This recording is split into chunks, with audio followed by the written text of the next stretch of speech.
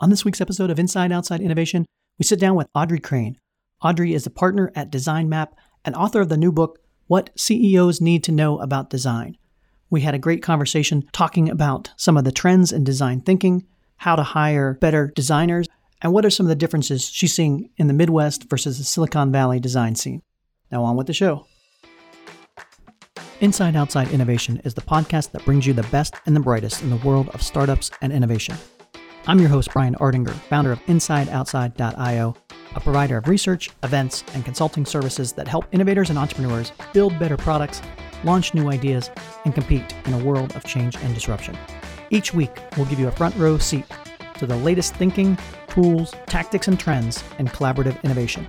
Let's get started. Welcome to another episode of Inside Outside Innovation. I'm your host, Brian Ardinger, and as always, we have another amazing guest.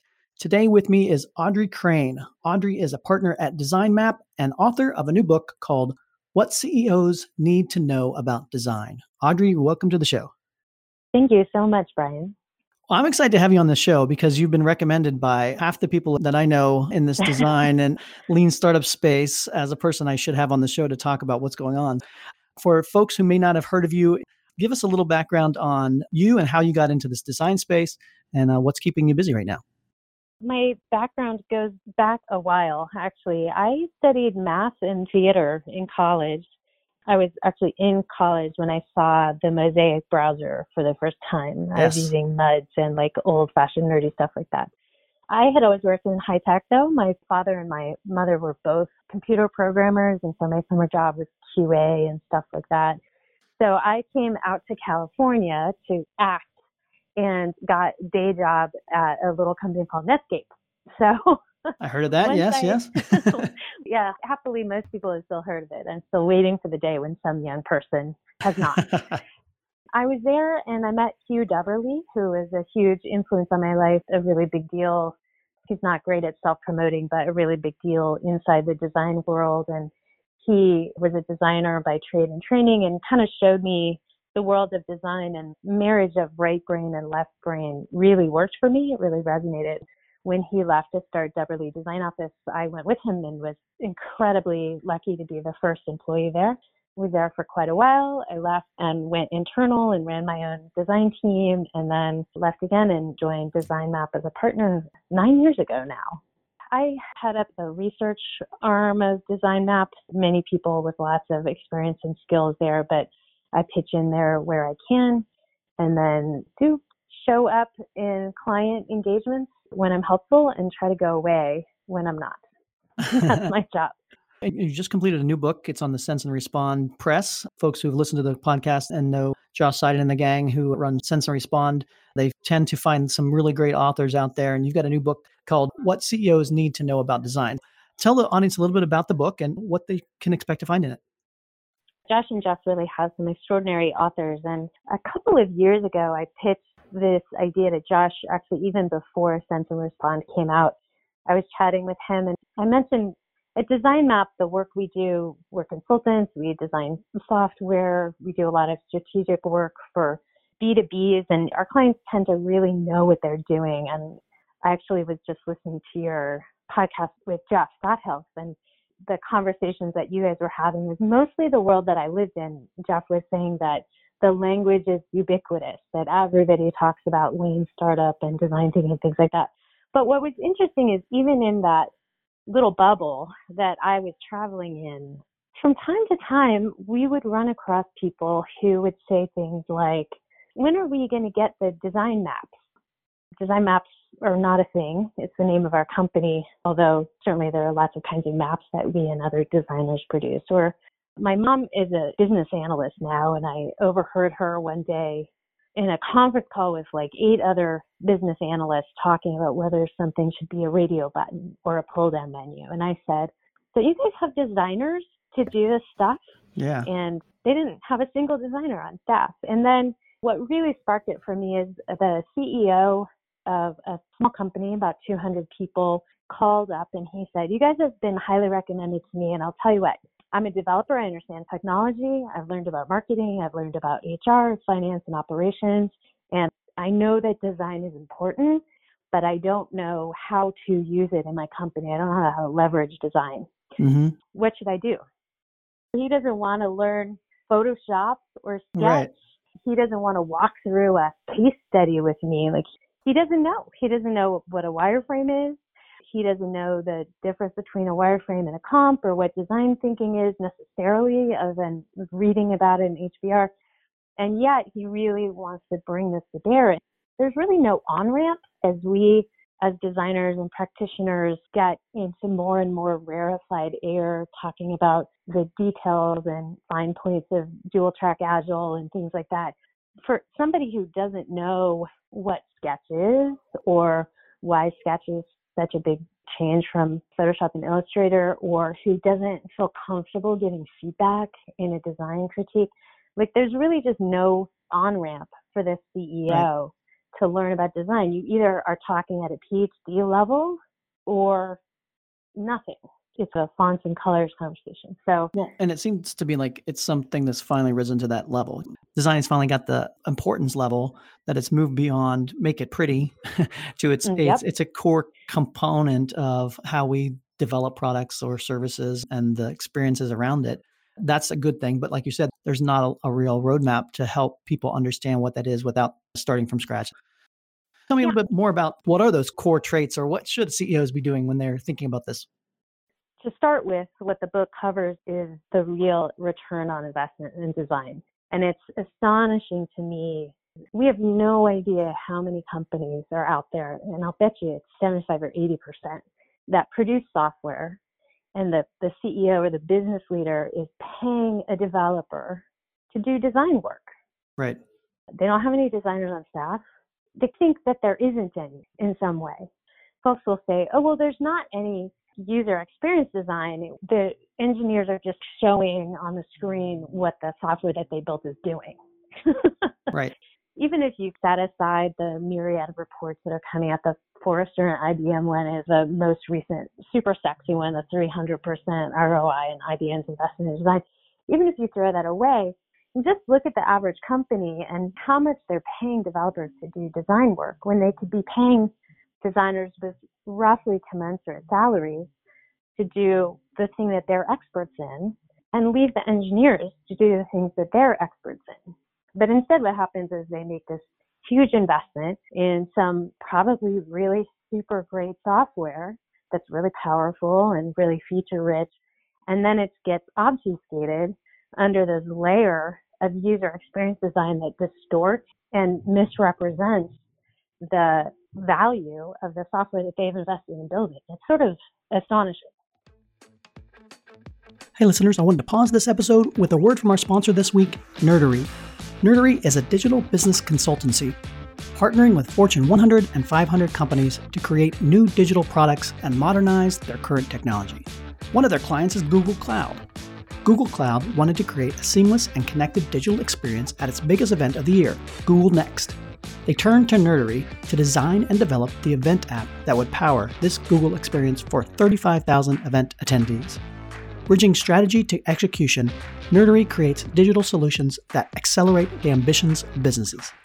Learn more at nerdery.com.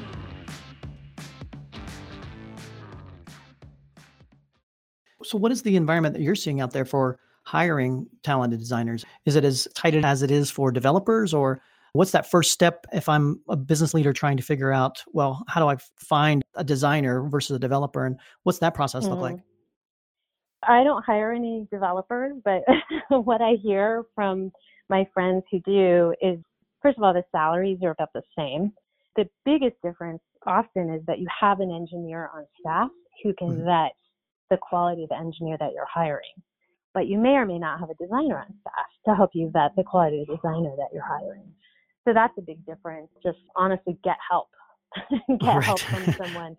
Certainly, you can ask interview questions that are standard across anybody in terms of their willingness to collaborate or be a team player, but then, and your personal assessment of their portfolio matters. I'm just helping a team right now actually hire a VP of design, and I said, as part of this interview process, why don't we ask them to walk through a project with us? And that was a surprising idea to them. And it's not to say that they're not really great, talented people at what they do.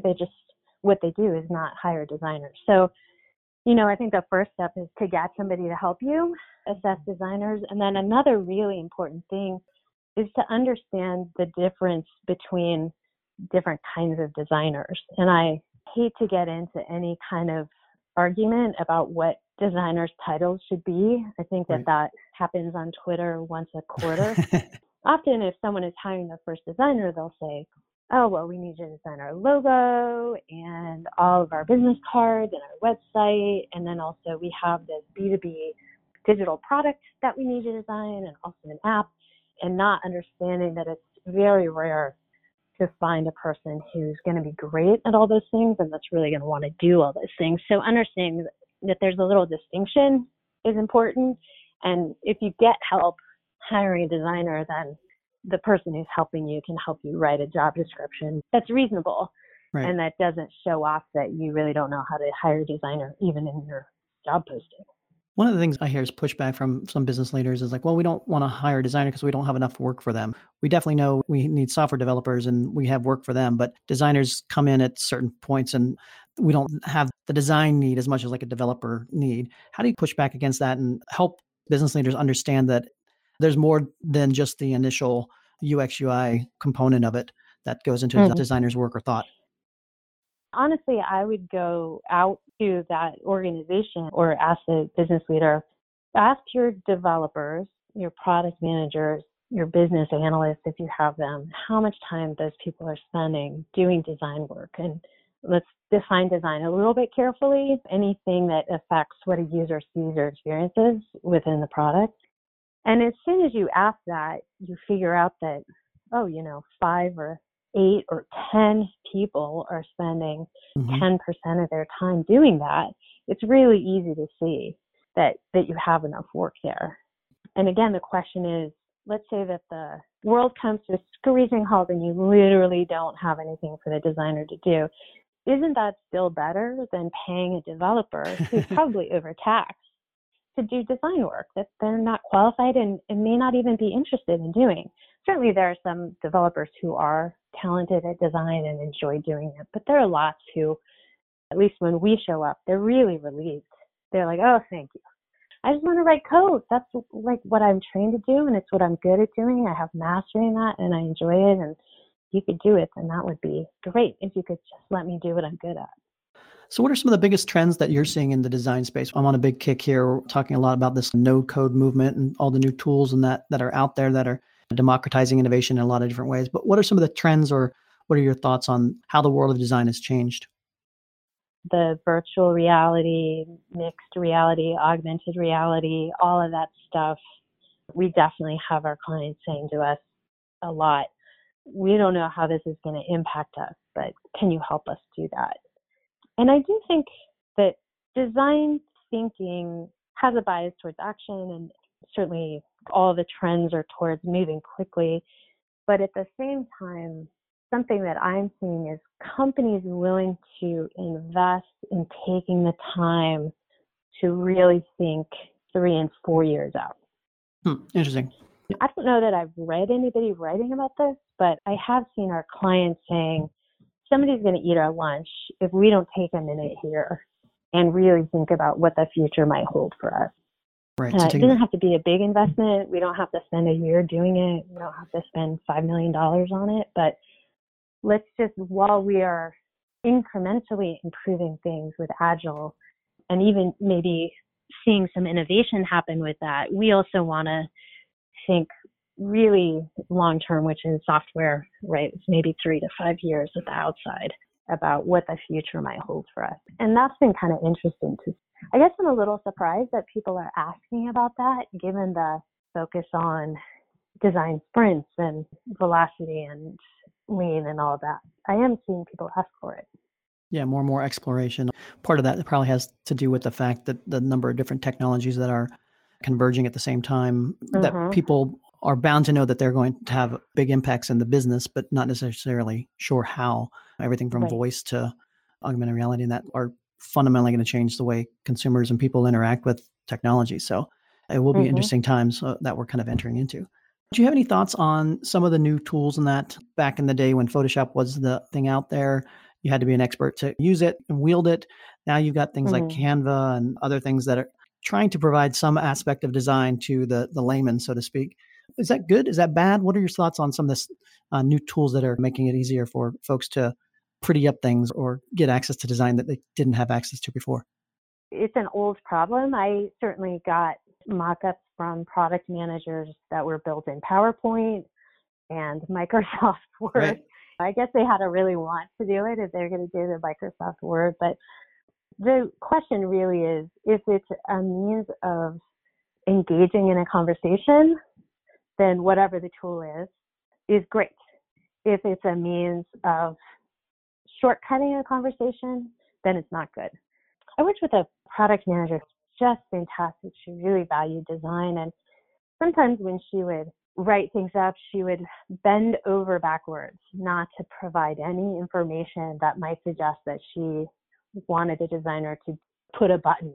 So instead of saying like, put a button on the page that says you can go to the next page, there is probably some clickable objects that may or may not be, she would really, and I talked to her about it, and she's like, I just really want the designers to know that my job as a product manager is to bring the best they have to offer, and I want to collaborate with them. I don't want to dictate to them. And so I said, Carolee, you can say button, you can even draw a picture for us, because it's really hard to back out of what's in your head, what your intention is, as long as that's part of the conversation that we're having. So whatever form that picture takes, whether it's Canva or a sketch on a napkin or a sketch on the whiteboard, if it's part of a conversation with a designer, fantastic.